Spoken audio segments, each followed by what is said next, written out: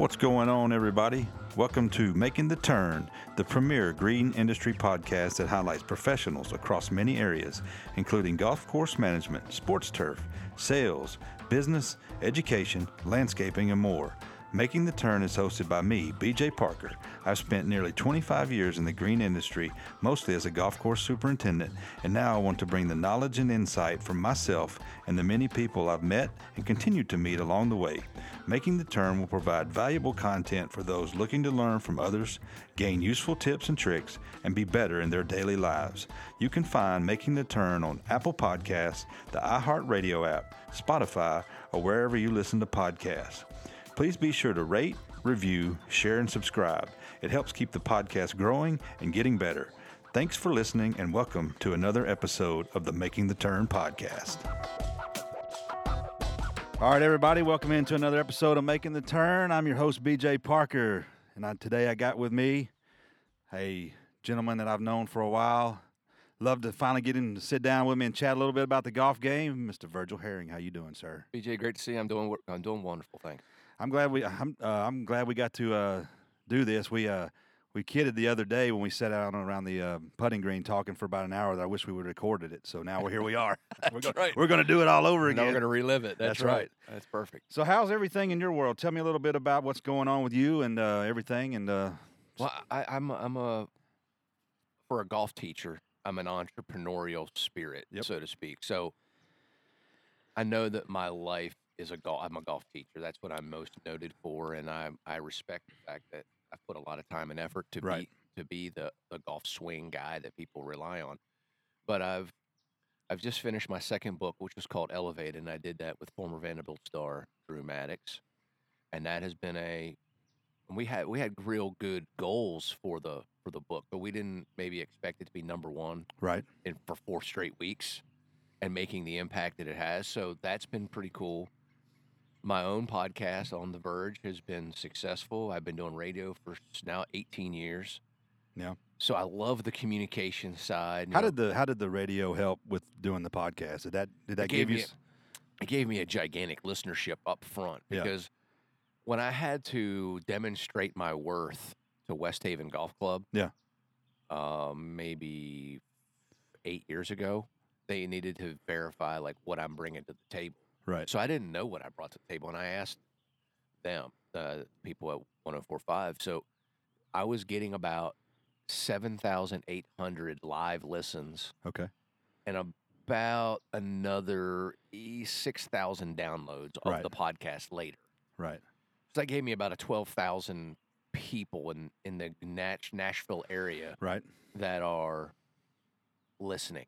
So when you start, and I can cross-pollinate, I'm allowed to market my podcast on the radio show, and I'm allowed to market, obviously, it's my podcast, I can say whatever I want. Yeah. I talk about my radio show, my podcast. Right.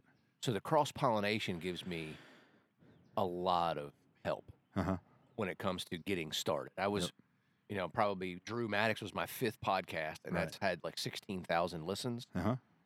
And that's actually been, his is, because it's probably a little bit earlier too, has a little bit more views than Eddie George and Kerry Collins, the football players that I also bring a lot to the table. But, if I can I'm averaging about 6,000 downloads, and when I get a hot one, when I get an Eddie George, that's a game changer. It's, 12, 15,000, Dramatics 15,000.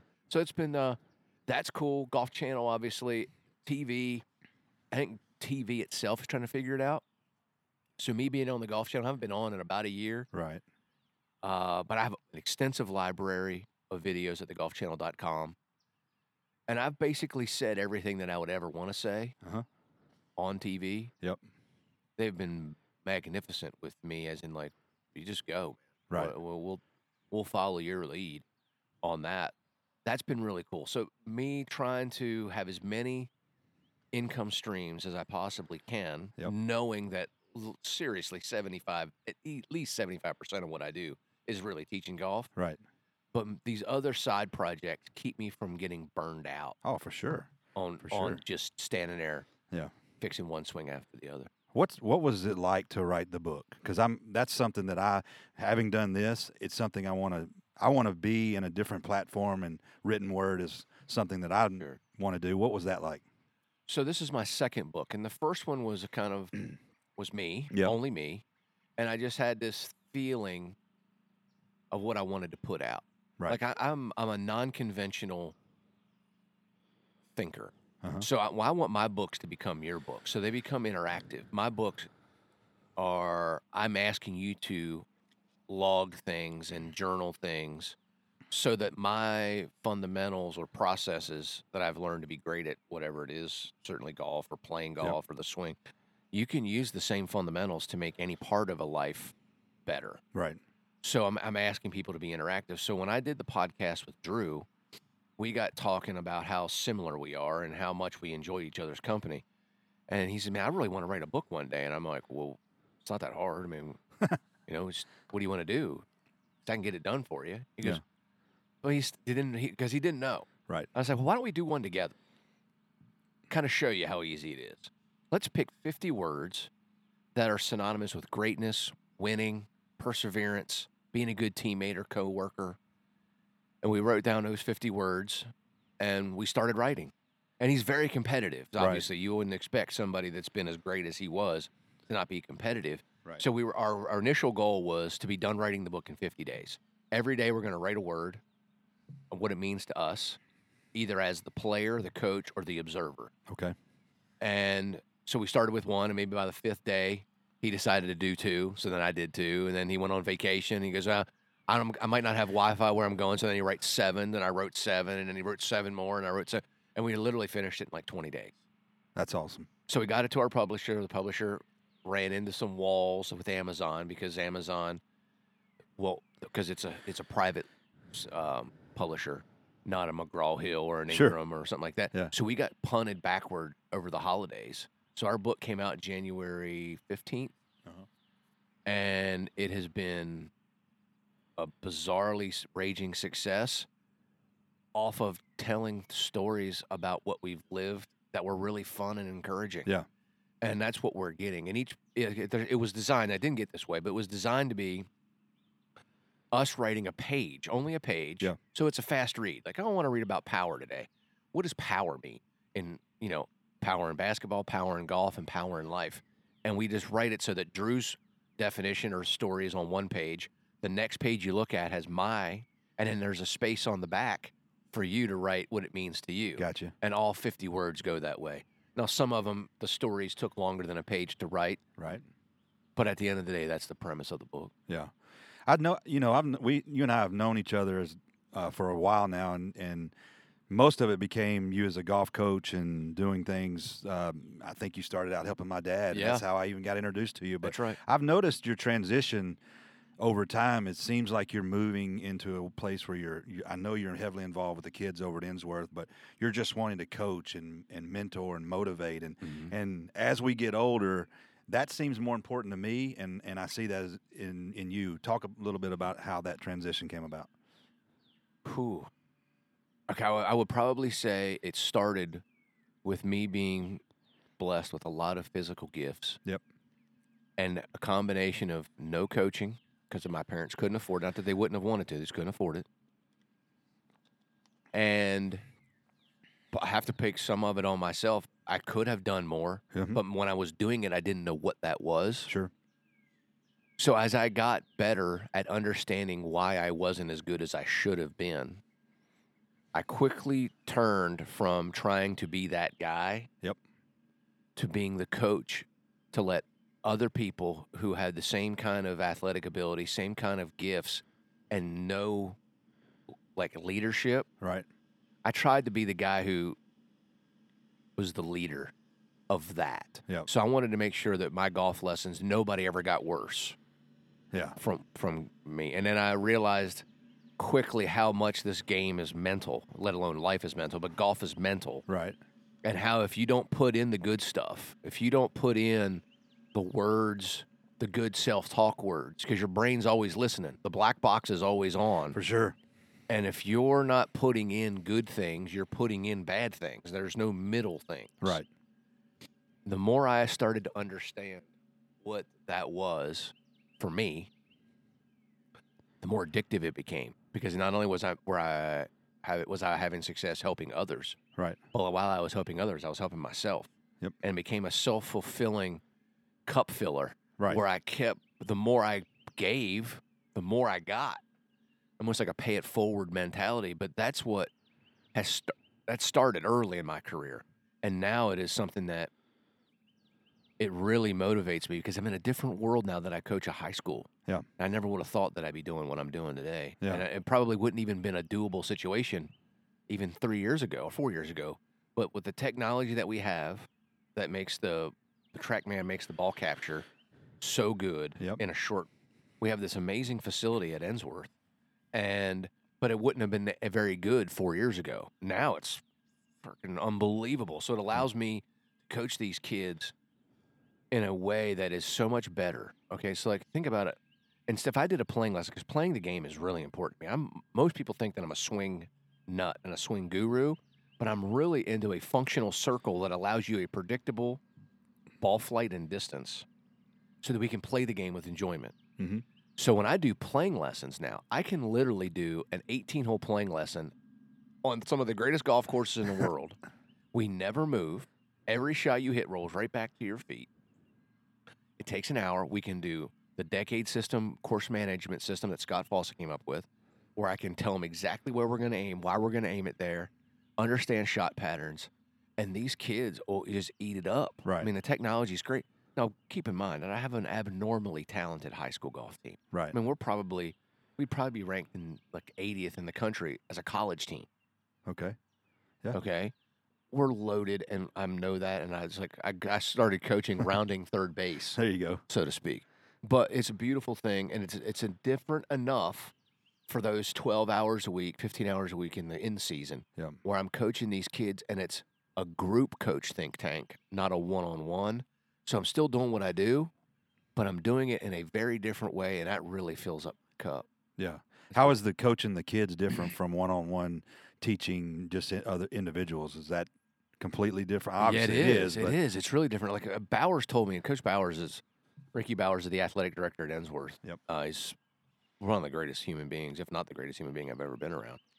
And he says, I want you to listen to me, son. This is going to be different than anything you've ever done before.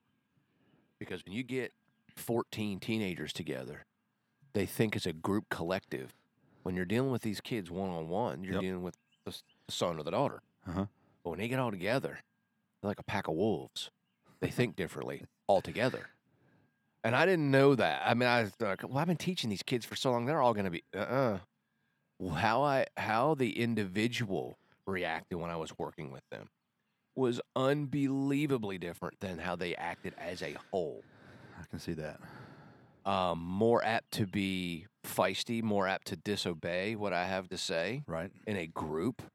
More apt to say yes and do no. More apt to say no and do yes. Yeah. That was challenging because I had to, like I tell people all the time, sometimes I have to be Oprah Winfrey and sometimes I have to be Dr. Phil. I like being Oprah. I like being the encourager, the guy who puts his arm around you and tells you how much I love you, care for you, want you to be great. I don't enjoy being Dr. Phil and getting in your can. Yeah. But if I have to put my Dr. Phil hat on, I will, and you'll also know it'll have a different level of volume to it than a normal Dr. Phil because I hate being Dr. Phil. So you'll know that you've crossed into my Dr. Phil world because of the volume may be cranked up a little bit. Yep. And I'm not able to coach you the way I like to be coached, like to be coaching. Yep. I now have to be somebody that I don't like to be.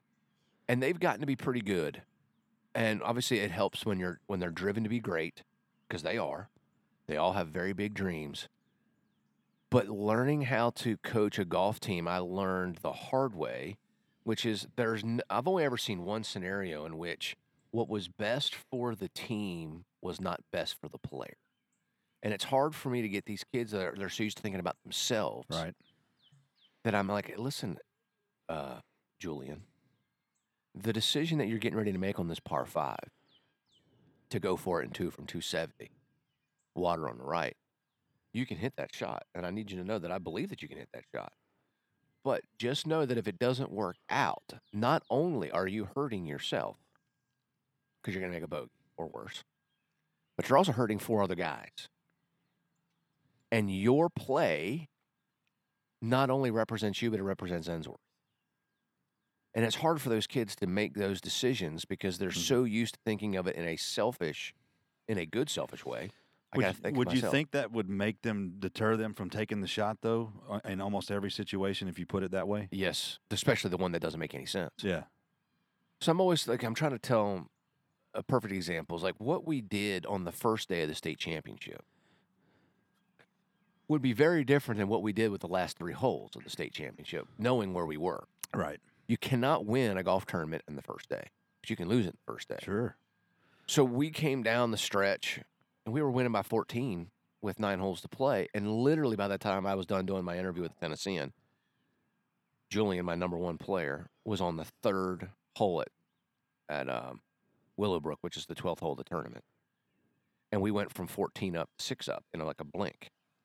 I'm like, so I go to the virtual scoring app, and I'm like, who am I going to drive out to kill because they've made a stupid mistake? And we were even par. So I'm looking at it. NBA had made a bunch of eagles on the 2nd hole, and 3 of them birdied the 1st hole, and they cut the lead. And slowly but surely, they cut it down to 2, then 1, and then they tied us with 3 groups on the course. Now when we make decisions, we're making decisions to win. Everybody wants to win, and everybody's willing to forgive somebody going for something, and it doesn't work out to win with 2 holes, 1 hole to play. Yeah. Nobody's willing to forgive the mistake, hole 3, being greedy and being selfish as an individual, not for the team, and it knocks us out before we even have a chance. Yeah. So we were fortunate in the decision-making processes because NBA had to play first. We didn't have to make those decisions. The hard decisions to make the bad or the more aggressive play, the more risky play, fell on the NBA players, and it ended up being all we needed for us to continue to do what we've been doing. Right.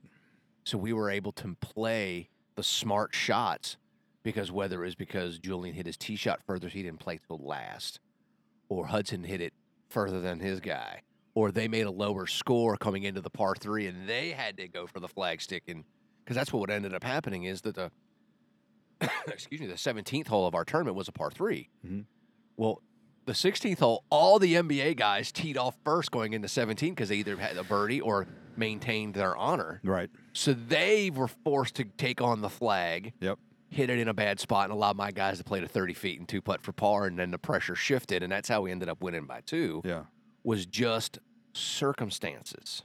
Who knows what would have happened if my guys had to play first, knowing we were tied. Yep.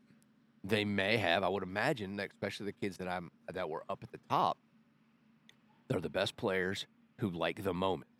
Yeah. And they would have taken on the flag. Maybe they would have hit a great shot. Maybe they would. We will never know that.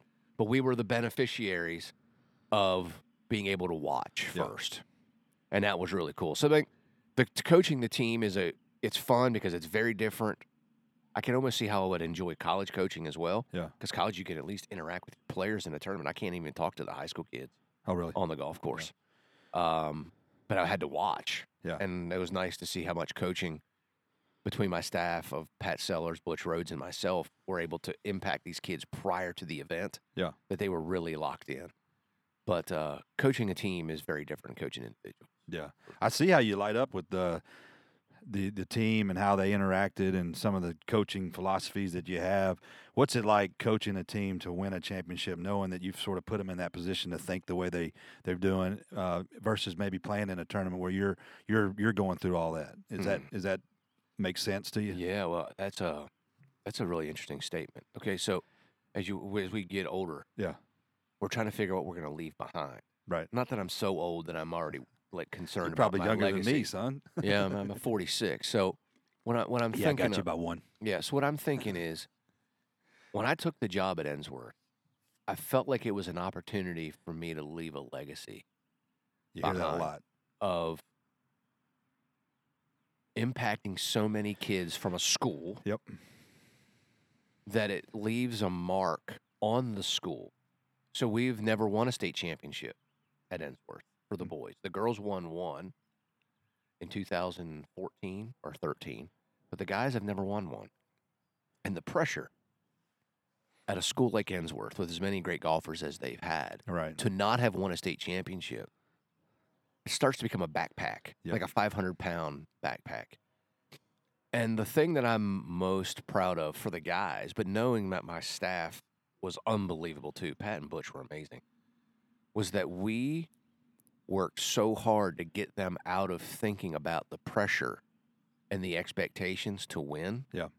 And we got them into thinking about what a champion thinks like. And one of my big mantras is that if we're not going to win, we are going to shake the hands of the people that played better than us. We are not going to have to look in the mirror to see who beat us. Yeah. And we convinced them. That's good. We convinced them that they were good enough, the game plan is good enough, and they're good enough to follow it, that we will win. Right. And if we don't win, we're going to be able to shake the hands of the people that beat us. We will have a front row seat to what we got to do to be better tomorrow. Yeah. But we cannot stand one more time hitting a ball out of bounds on the 16th hole at Willowbrook, that par 5 that's got, and it looks like a bowling alley you're hitting down. We can't do that and have to look in the mirror the whole way home of why we're holding a silver trophy and not a gold. Right. Because of stupidity, our ego, or poor decision making. Now I feel like I've made an impact on these kids on how they think. Yep. And now they're delivering it on an individual basis. Yeah. And if that's what I get a chance to leave, is one state championship, breaking the ice, to maybe we win a bunch. Who knows? But as we're currently experiencing in the pandemic, what we considered normal is dead. Right. And we're somewhere between. We're in this little purgatory right now of the old normal is dead, and we don't quite know what the new normal is. Yep. So, like, that's where I'm at right now with the team. Is like I'm trying to build a legacy on what it takes to be a great golfer and a great teammate in golf.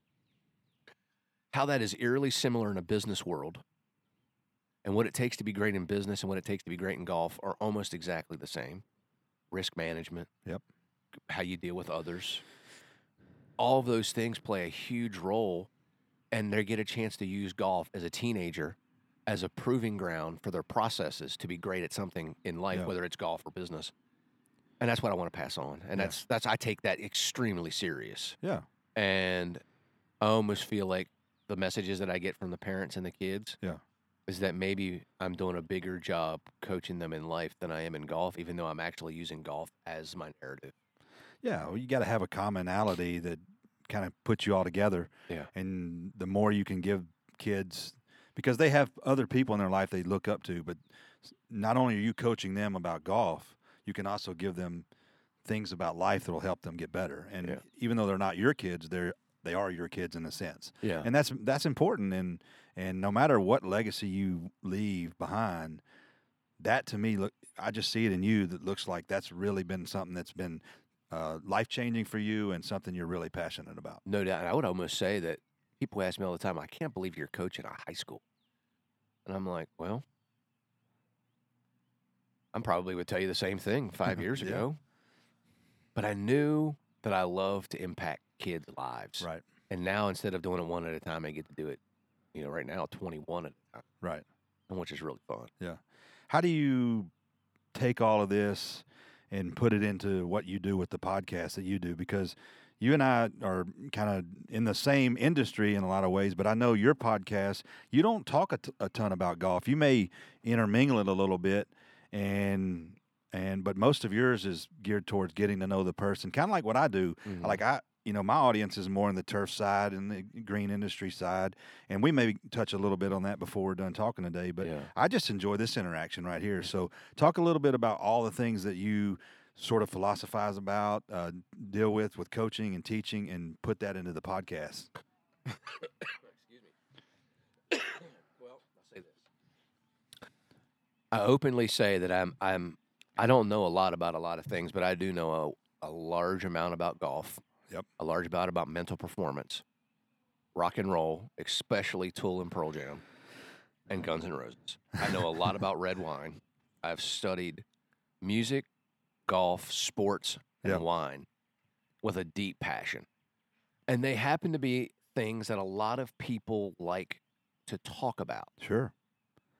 So what I do is I try to bring people in that are obviously Eddie George. You get the NFL players, that's a big deal. You get a PGA Tour player, that's a big deal.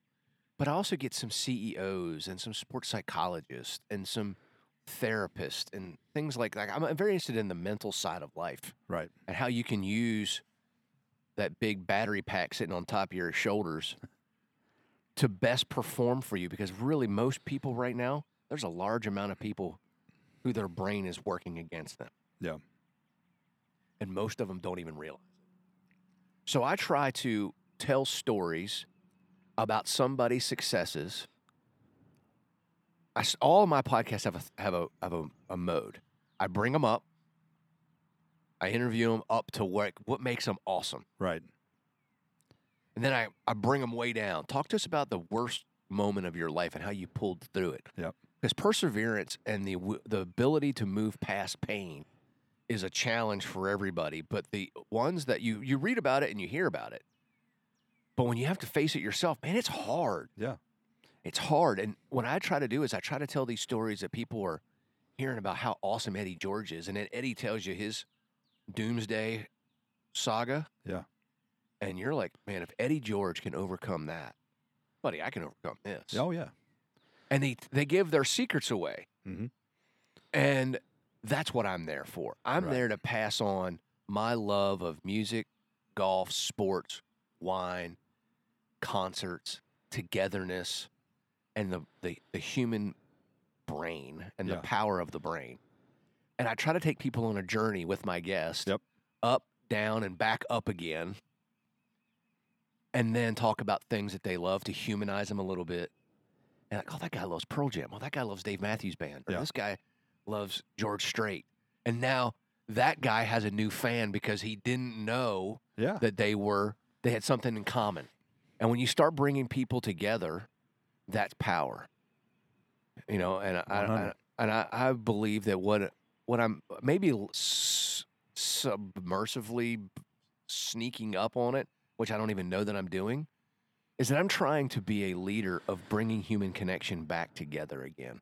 Because we could not be any further disconnected in the world than we are right now. Yeah.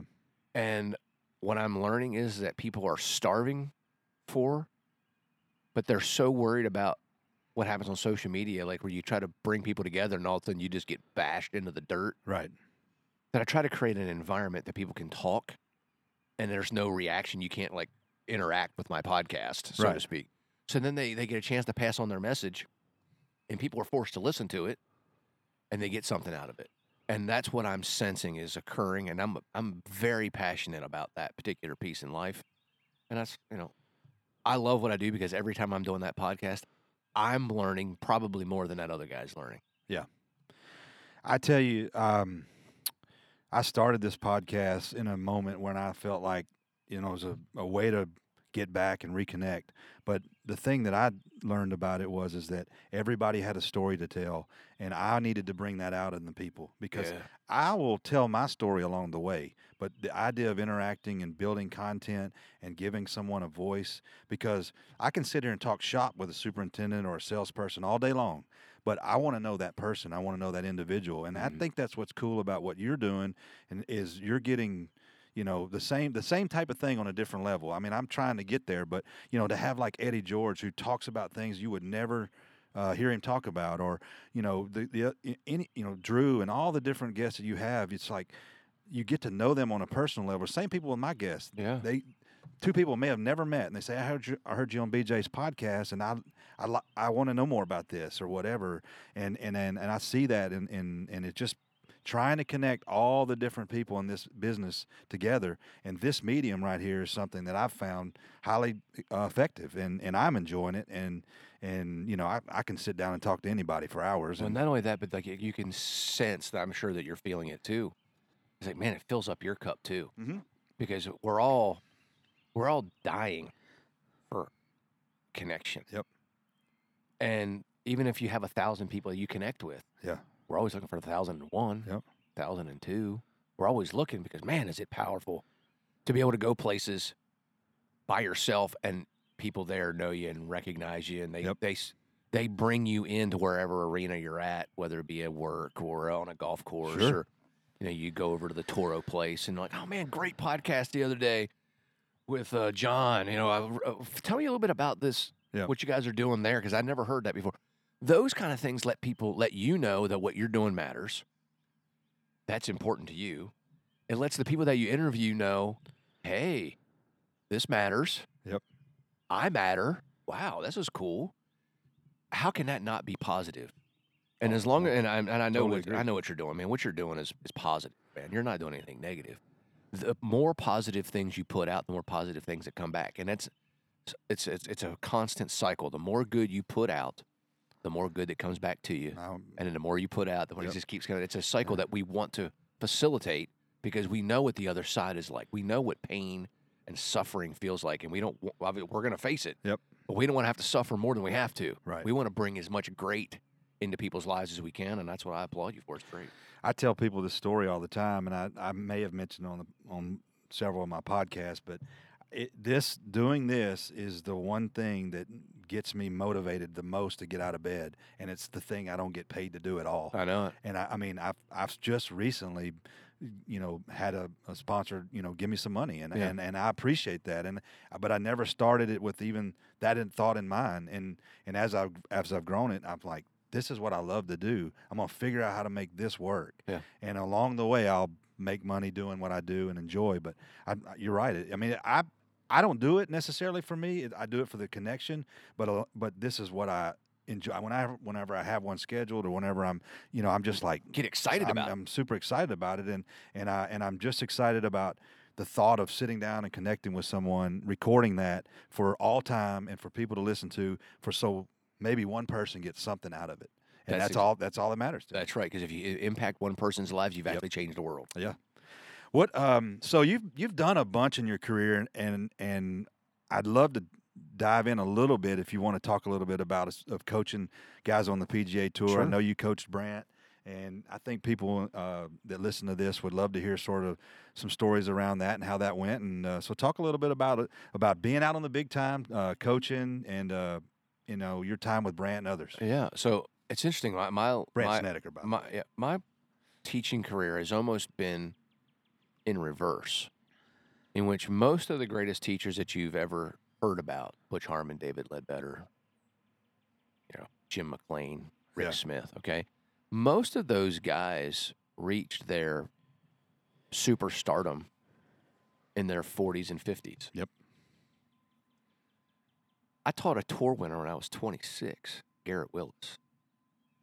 And then I taught multiple USGA champions, which the biggest one of those being Brandt. Right.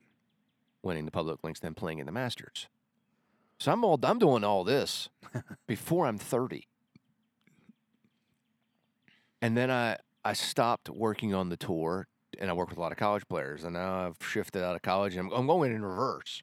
A lot of people cut their teeth on the beginning of the game and work their way to the tour. Right. I started at the tour and worked my way to the beginning of the game.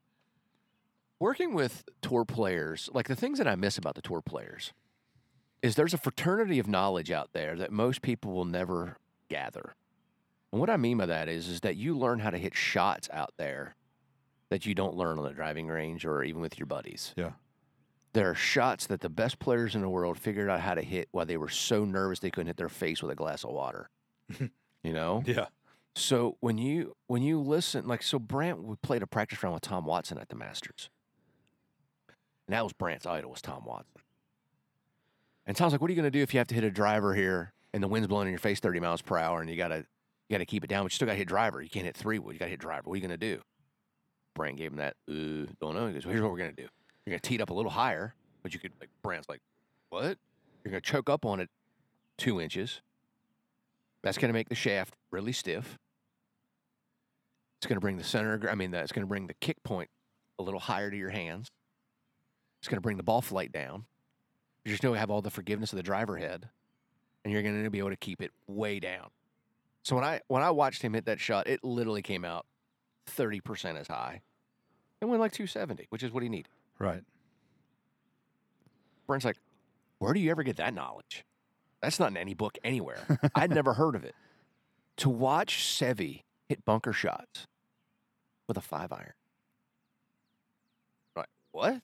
Yeah. I mean, he's hitting shots with a 5-iron that would make almost everybody there blush with a lob wedge. Yeah. And watch how his hands work.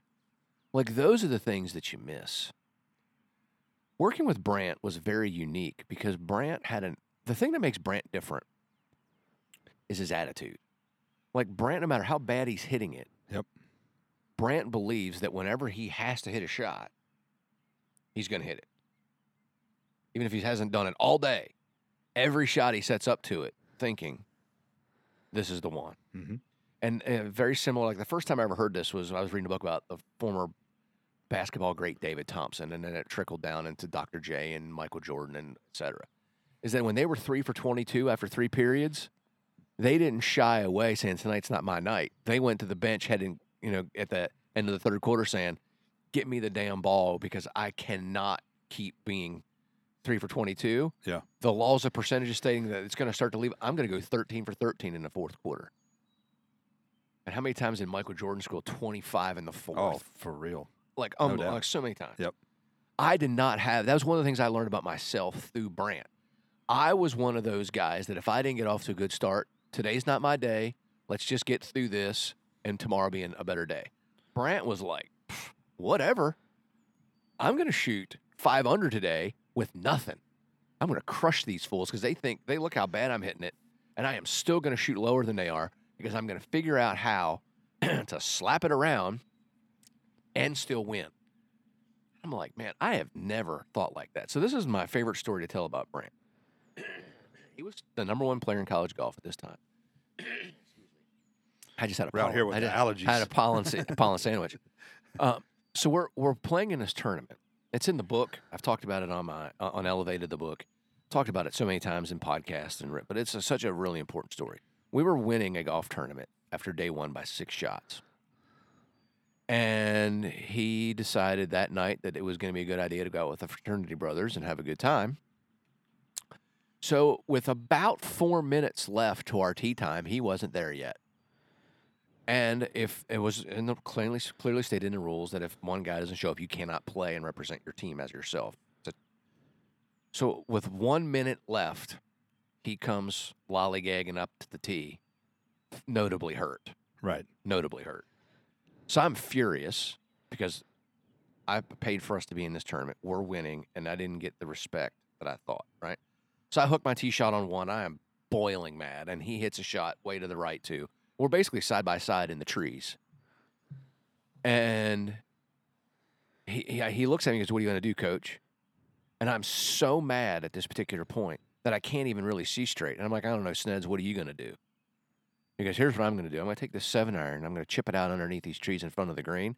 And then I'm going to chip it in for birdie. And we're going to roll these fools before they'd even start because they think right now they're going to get a 2-shot swing. And actually they're going to lose a shot. And I look at him. I'm like, is that what you're really thinking? And he looked right back at me as if I was the craziest person in the world. He's like, yeah, what are you thinking? I'm like, I'm not thinking that.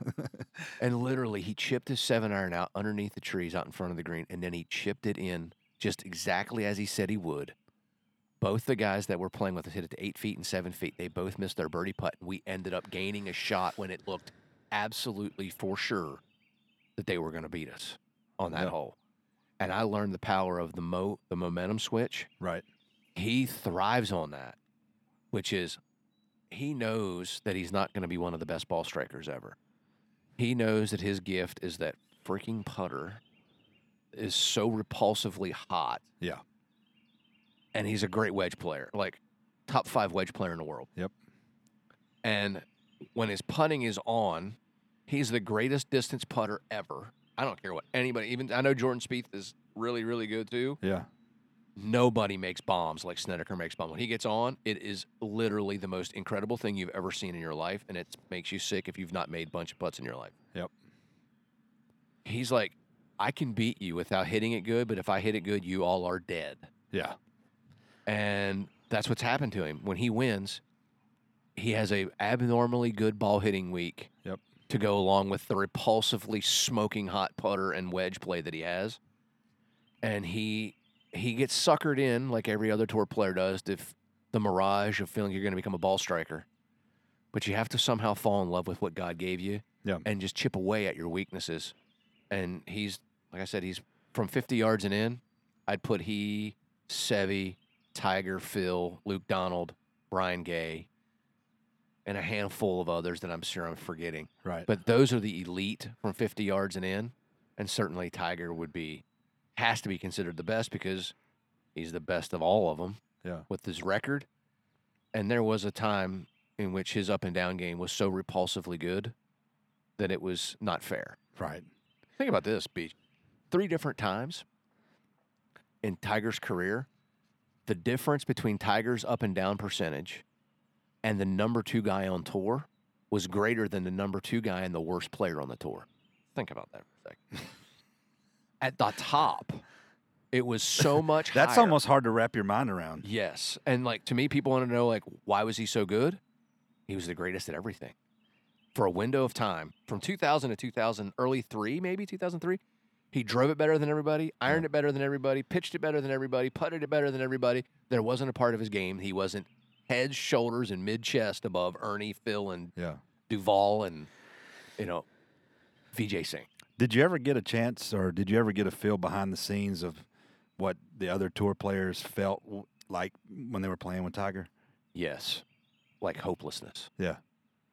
Like there were, multiple times where I'd be like, this is we're playing for second. Who's going to win the B flight? Right. And it was so humbling because how many times did Tiger win hitting it literally terrible? A lot. A lot. Yeah. Nobody else could do that. Yeah. Like Duval had a nice run, and I would say the only person that I can think of that rivaled Tiger head to head from tee to putt was that little window of time that David Duval took over number 1 from Tiger twice. Yep. Because David drove it better than Tiger. But maybe not quite as long, but almost as long and radically straighter.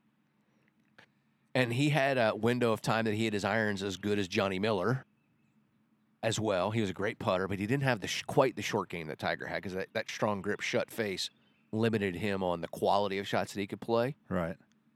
But he was the only person that I felt like when healthy gave Tiger all he wanted in a bag of chips, but still he wasn't as good as Tiger.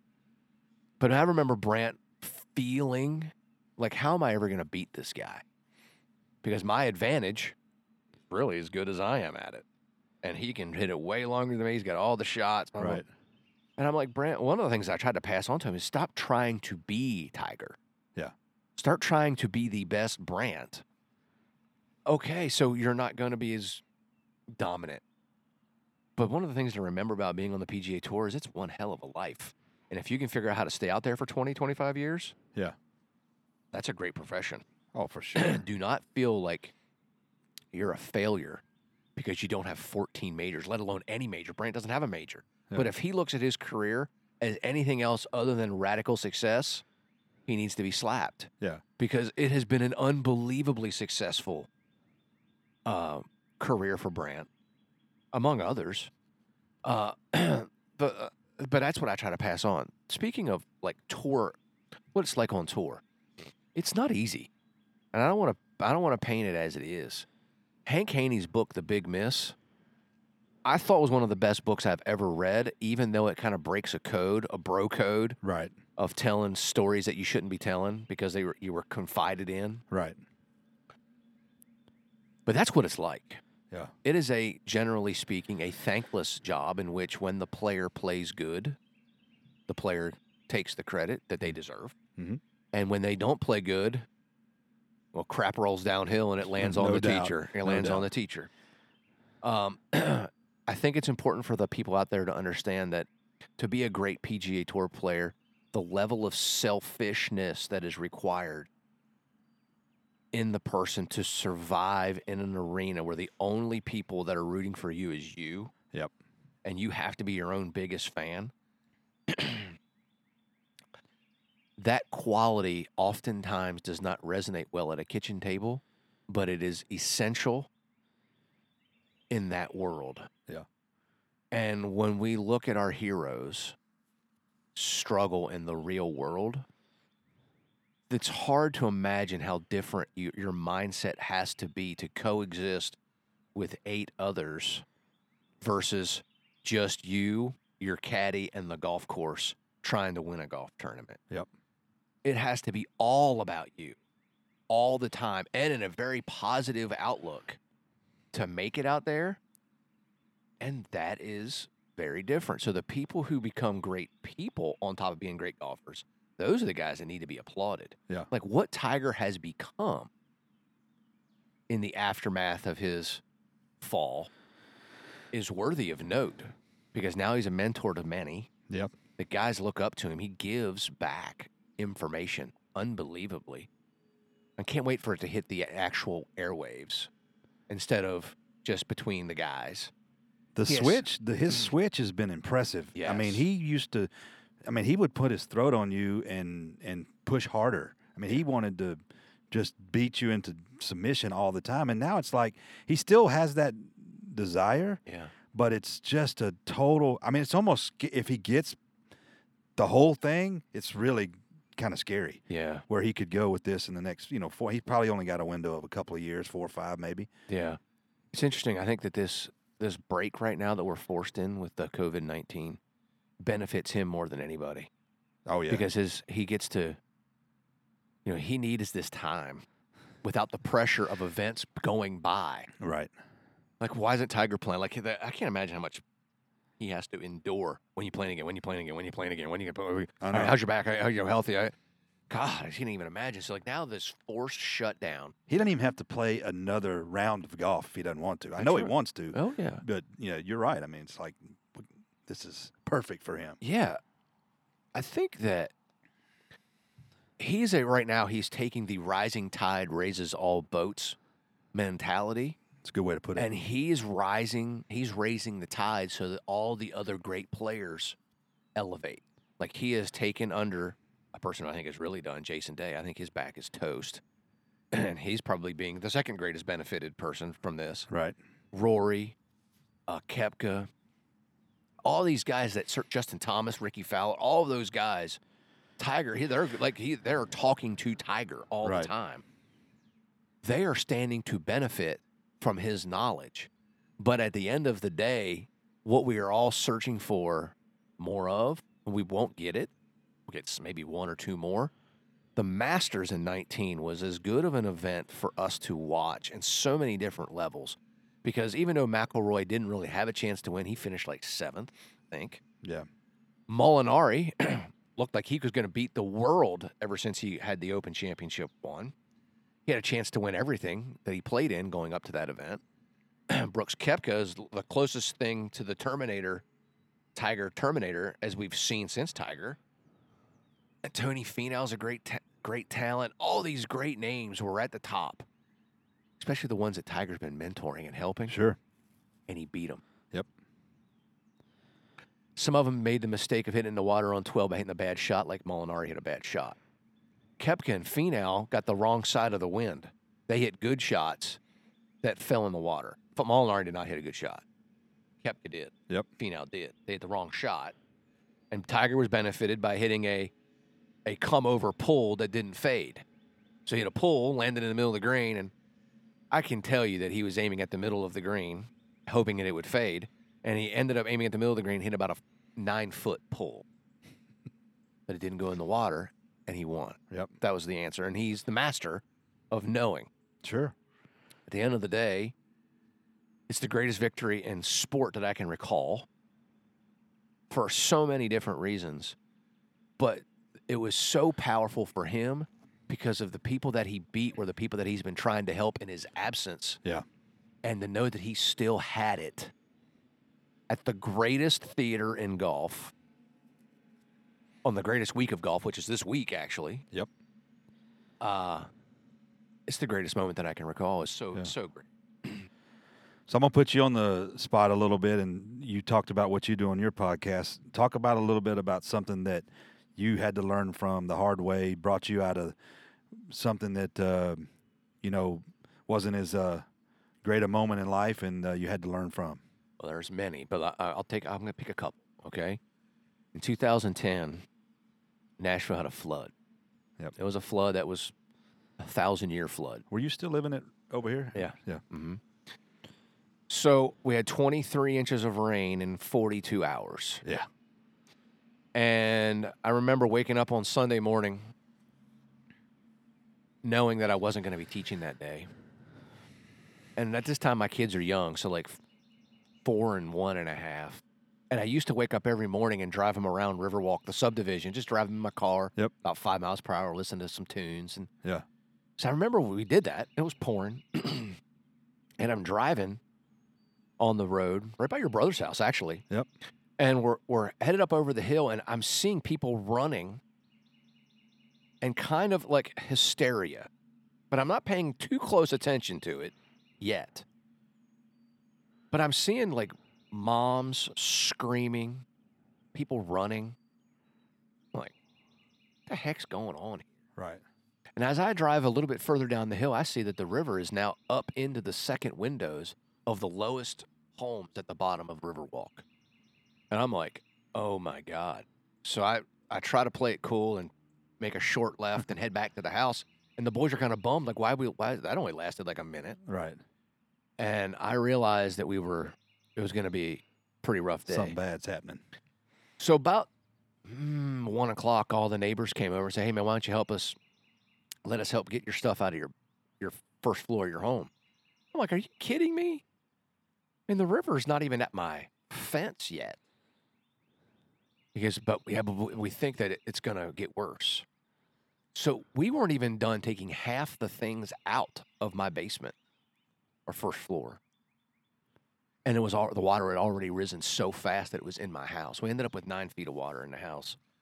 And another 1.5 feet, we'd lost everything. Because if it had gotten into the second floor, we were toast. Yeah. About 9 hours later, the golf academy at Gaylord was destroyed. So now I lost my house and I've lost my job in 9 hours. So I had about $295,000 in loss and no way of making any money. It's a pretty harsh place to be. Yeah, for sure. So a friend of mine said, hey, man, send me all your contacts. We'll throw a party for you. We'll try to help you out. So I give him all like 1,200 of my contacts, and then he has all his contacts, and he throws this big party to help raise money. And Jeff Hunter, God bless you, buddy. I can't thank you enough. It's kind of humbling. So he throws this party, and he has a Beatles cover band in his backyard. Starts at 7 o'clock. Now, keep in mind, my kids are really small at this point. So 7 o'clock, it starts. Nobody's there except his family and my family. 7:45, nobody's come. And my party's supposed to be from 7 to 9 or 6:30 to 9, whatever. My kids are too tired to stay awake. It's about 8:15, and only one person has shown up to the party. And it's the most embarrassed and humiliated I've ever been. Only one person showed up. So my kids leave, and I decide to stick around and kind of help clean up. And slowly but surely, 15 people, 30 people, 90 people, 150 people, the mayor. All of a sudden, it's now 11 o'clock at night, and it is a packed house. And they raised $65,000 for me. And I'll never forget that because and in one moment, I went from feeling, well, first of all, I lost my house and my job. Yeah. I'm throwing a party, and in the time window of which it's supposed to occur, one person shows up. And when I thought that I couldn't reach a lower low, I had now reached a lower low. Right. All to be uplifted past any place that I have ever seen out of the human kindness and human spirit of others saved my butt. Yeah. And then, obviously, being able to teach golf at West Haven took a little bit of time, but I was able to go to West Haven. I stayed there for 6 years. And they also gave me a place to start teaching and build an academy there too, and it was a great 6-year run for me. But that was arguable, well, certainly is the most challenging thing that I've ever had to go through by a mile. Right. Losing Brant was difficult because it was a business situation, and learning how to overcome, doing your best for a very long time for somebody. Yeah. And it just being a business decision to find another teacher. That wasn't easy either. It took me a longer time to overcome that. Yeah. Because I still couldn't figure out, like, well, I don't understand what the big deal is. He's saying the same thing I'm saying. Right. And so that was challenging. And then losing your job when you didn't do anything wrong. Yeah. I think everybody, of course, right now, there's a lot of people that have lost their job. Yeah. Right now. And it's completely nothing to do with them. I know. For those people that are out there that are struggling right now, I would tell you that you just got to remember, this time will pass. And the more that you give in a moment where it seems like you should be getting, yep, it's going to come back to you. So even if you're struggling, to be able to go out and do something for somebody else will reap a benefit for you in the pay it forward department. That's what I've learned. It's like when I'm struggling, what can I give instead of what can I get? I think that's a great way to put it. I mean, we're in a situation that we've never seen before. We're facing some weird times. I mean, you and I are sitting out here at Harpeth Valley Golf Center underneath the tent watching the driving range, and this has been a place of escape for a lot of people to get out and bang balls. And talk a little bit about how golf has played a role in that. We talked a little bit about that the other day, but just give your thoughts about where we are in this kind of crazy world and how golf is playing a key role in that. Well, golf right now, thank goodness, yeah, is being recognized as an essential piece to life because it allows us exercise, allows us to be outside, and I believe the government's recognized the importance of that. Sure. But golf is generally played in a group of less than 5. Mm-hmm. 10's our number right now. So if we're out in a foursome and you keep your space, everybody's playing their own ball, playing their own golf clubs. So there's no real, people aren't touching the same things. Yep.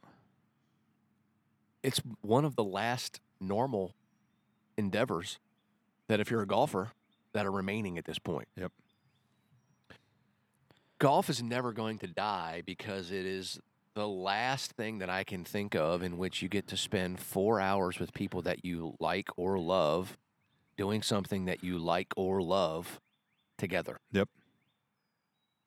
I wish more people would take it in that way, but I believe that that's what we're experiencing right now, is that this is a activity. Yeah. It is outside, which is very good. And it's a challenging sport. Yep. And you get to experience the challenge and the beauty of nature with people that you like. Okay, so right now, if we're doing it the way we're supposed to be doing it, you're generally probably playing with your family, like I am. I've played golf nearly every day with my boys. That's the greatest gift of them all. So in some ways, the pandemic has been a tremendous gift because my kids would never get a chance to spend this much time with me at this time of year. Yeah, for sure. And it's at an age that's so important, 14 and 12. My son just had his 12th birthday. And we're out there doing things together that we'd never get a chance to do while they're doing something they absolutely love to do more than anything. Yeah. And hopefully that is also doing that with me, which is really cool. There aren't many things left we get a chance to do that with. And it's one of the last normals. Mm-hmm. Remaining. And I don't think this disease is not going to change the game. It has the potential to change NFL and NCAA football because 100,000 people being shoulder to shoulder. Yeah. That could change. Right. Baseball, the same. Basketball, the same. How is it going to affect the sports that we know and love going forward? NASCAR, IndyCar. Yeah. That's all an unknown right now. Sure. And all of those things have been taken away. And yes, tour golf has been taken away too. And we're no longer sitting around the TV watching sporting events, which in some ways is good and in some ways it's not, because there aren't many things left in life that we watch on TV that are positive. Right. So in some ways, I don't. I mean, I know that we maybe glorify our sports heroes a little too much, or sports teams a little too much. In sports, let's be honest, sports kind of gives us a break from all the craziness. You and I can think completely different about a certain situation, but if we pull for the same team, or I mean, we're all in it together, you know. Exactly and so right. it's a gathering effect as opposed to all this animosity and everything we got dealing with. And I think that's exactly right. And everybody's searching for common ground. Yeah. So when you're, I mean, you love the Tide, right? I hate the Tide. Okay, I grew up a Penn State fan. Right. So Penn State's losses, essentially from 78 to 85, usually had Alabama, Notre Dame, or Nebraska in it. Right. So I hate those three schools, right? But it's weird because I don't hate Alabama. I just hate that they beat Penn State. Right. Okay. So I learned the difference. My first year at Mississippi State, I got a scholarship, and part of my duties was to work a football game. Yep. So of course I get the Alabama game, which is the least favorite game that I'd want to get because I want to be watching it. Right. And I got to be in the parking lot helping people park. And then I get the worst possible. I get visitor parking. So not only have to miss probably the first quarter. Yep. But I gotta park Alabama fans. Oh. Well, in all actuality, I gained a great appreciation for the love that they have. Mm-hmm. And yes, Alabama's had an unprecedented run of greatness in a time in which there are no such things because of how the scholarship situation has worked out in college football, that now it's kind of spread out so much. To dominate as long as they have, right, in the time that we're in right now, is pretty remarkable. And all hats off to Nick Saban for that, to be honest with you. I find it fascinating how college sports are generally run by the coaches and professional sports are run by the athletes. The coach makes a big difference. And Nick Saban, I think that he probably goes down as the greatest coach of all time, even though I love Paterno and I respect the heck out of Bear Bryant and Tom Osborne and a handful of others. I think he might be the greatest coach of all time. I don't think anybody would argue with you, and I'm biased, obviously, but you got two to fight over. I mean, it's got Bear and Nick. You know, it's a funny story, but I was born in Birmingham. My first name is Bryant, and I was born in the 70s. So you put the two and two together. That's exactly right. My mom swears up and down that I was never named after Bear Bryant, but I'm not going down with that one. I cannot believe that one. What's amazing, both he and Paterno, probably Tom Osborne as well, and Wilkerson at Oklahoma, and Royal at Texas. That era of football was of a hard-nosed variety, different than the aerial assault that we play today. Yeah. But the amount of discipline that it takes to coach football then versus now. Yep. I almost call it delayed gratification football that they played then. 3 yards in a cloud of dust, 3 yards in a cloud of dust. Okay, now it's third and short. Now we got options. Yep. And then we get 5, and we keep going. We keep moving the chains. A lot different game back then. And it was defense, offensive lines, and have the best running back. Yeah. The quarterback wasn't really that big of a deal. It was like when I grew up, it was the beginning, or actually the end of O.J. Simpson, and then it was like Barry Sims, Barry Sanders, the great running backs, Herschel Walker, Bo Jackson. Oh, yeah. And then all of a sudden it died. The running back position's almost like the center in basketball. Right. Dead. Yep. And I expect it to return, and we're kind of seeing a little bit of that with Derrick Henry and the Titans, which is the defenses are now so set up to stop 4 wide, and the defensive ends and the tackles are designed to be fast to get to the quarterback fast. Yep. That when they face a team that's got 5 hogs up front and a literal freight train like Derrick Henry, the defenses also runs like a 4-4. Yeah. I think it's so interesting. They've done all kinds of stats, right? So if Derrick Henry gets 5 full strides, his yards per carry is like 17 yards. Yeah. Like you can't stop him if he gets going. Mm-mm. So the key is to get to him before he gets his strides going, because he's a big machine. But when it gets going, man, you don't want any part of that. No. And so it's so interesting to watch how teams really struggled defending the Titans. Yep. And the team that ended up beating us beat us because we couldn't stop them in the new game. Right. Too much speed on the outside and an unbelievable quarterback in Patrick Mahomes. Yeah. We couldn't stop him. And that's where football's at right now. Is like the geniuses are now in the offensive coordinating and spreading the field out and the timings of it all.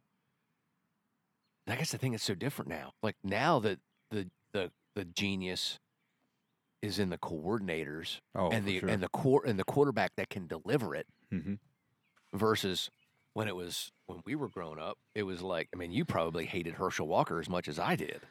I mean, you got, here we go. Yeah. Well, I loved Bo Jackson. I know that's shocking to hear, but he was my favorite player to watch. I mean, greatest just athlete, unbelievable. Greatest athlete of our lifetime. Yeah. I mean, just unreal. How you doing on time? I know you gotta get going. I got an 11 o'clock lesson. But before I let you go, we got to talk. You got to give me my best dad story. I know you got one. He's gonna hate me if I don't talk to you about something you got. And I mean, I don't get a lot of. This may not be fun for anybody else, but it'll be fun for me. So we used to go to the back of the range at Gaylord. Yep. To hit balls. And he would be he's a very interesting human being because he's very, very smart. And he's smart alecky. Yeah. Simultaneously. Well put. Right? So he'll be hitting shots. And when he starts to hit it good, his body language changes to like, cause he's always like when he wasn't, cause I started working with him, he wasn't a very good player. He wanted to be a very good player. Sure. So when he was struggling, his attitude was, I'm going to get this. I'm going to get this. I'm going to get this. And as soon as he started to hit it good, he was like, I can beat anybody in the world. No doubt. No doubt. I can beat anybody in the world. Bring it. And then the golf gods heard him. Stephen, did you say that you have it now? Yeah. I used to do that to him on a weekly basis. He would get so mad. I'm like, buddy, you just got your butt whipped by this game. Yep. Because you verbalized you had it. Yeah. I got it. Yep. This is it. No, golf gods are going to smack you down to the dirt. No doubt. And it broke him a little bit. Yeah. You know, the game, I don't think he was really good at, he probably is now. At that time, he wasn't really good at his best effort and his best mental and physical input couldn't overcome the difficulty of the game to the point where he thought he could attain it. Right. And a lot of people struggle with that part of the game, which is, how could I have it and then it disappear again? But it's not so much about winning or always playing great. It's all about like the journey of what it takes and knowing that you have it and figuring out how after you lost it to get it back again. And sometimes that drives people literally bananas. For sure. And it drove your dad bananas. I'm glad he's back playing again because I think that he thought that he could perfect it. And when he found out that he couldn't, he's like, well, then why am I doing this? Yeah. And then he learned how to love the game. Yeah. And that's what I love for him. Your dad is one of my favorite people to be around because he's so different. He's everything that comes out of his mouth, he's thought about, but he's willing to say it because he's different. Yeah. And it catches you a little off guard. And sometimes his way takes people back, but he's a breath of fresh air to me. Yeah. Because he sees life from a very different view, and I love that about him. But I do love the fact that he would hit like 10 shots in a row perfect, start feeling himself, and then he'd hit a shot fatter than fat. Yeah. And it would send him off the rails.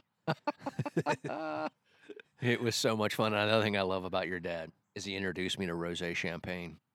Your dad loves rosé champagne. Oh, yeah. And I went to his house one night, for a dinner, and he opened up some remarkable Dom rosé, and I'd never had it before, and Yep. it was fantastic. And that's something I'll definitely appreciate your dad, because it's something I love, which is Yep. wine, and the understanding of it. And he passed on a love of his to Yep. me, and it's a gift that he gave me, and I'm thankful for that. Yeah. Well, we ran out of time, or we would probably go on forever. I know you got less. We could have part two. I know, and that's the love of this. We can always sit, because I'm certainly sure that we didn't talk about anything, or we talked about a lot, but we didn't get to everything we can talk about. And I was going to get your opinion about just our industry and some of the things that you've come across, and that. So we'll have to do that again next time. Well, yeah, because like one of the things that I want to discuss with you, another thing I'm pretty well versed in is golf course architecture. Yeah. And the understanding of how the game doesn't need to go 8,000 yards to become difficult and challenging for the Absolutely. best players. So let's get together again for like a part two, and we can discuss course conditions, how a golf course can be set up so that doesn't need to be 8,000 yards to challenge the people, and just a whole other envelope of we got goods. Well, tell everybody where they can get the book, where they can follow you, all that good stuff, and I'll share that with my audience, and we'll push this thing out. I have a lot of mediums. Okay, so on my website is virgilherringgolf.com. Yep. Or virgilherring.com. They have two different websites that people can go to. My podcast is available on iTunes, and they're basically everywhere except Spotify. On The Verge. That's easy to get on. For my social media, I'm Virgil.Herring on Instagram, at Virgil Tour Spin on Twitter. You can find me on the Golf Channel. Just look me up. Just look up Virgil Herring on the Golf Channel. You see all my videos there. And if you want to get a golf lesson and experience what it's like to get a golf lesson from me, my number is 615-579-5190. Or my email address is virgilherring1, virgilherring1 at iCloud.com. Awesome. Well, that was a lot of information, but that's good. One of the things that I did, I'm kind of a techie guy. I want to dive into the TrackMan too next time, and just get all into the numbers and really bore the crap out of people.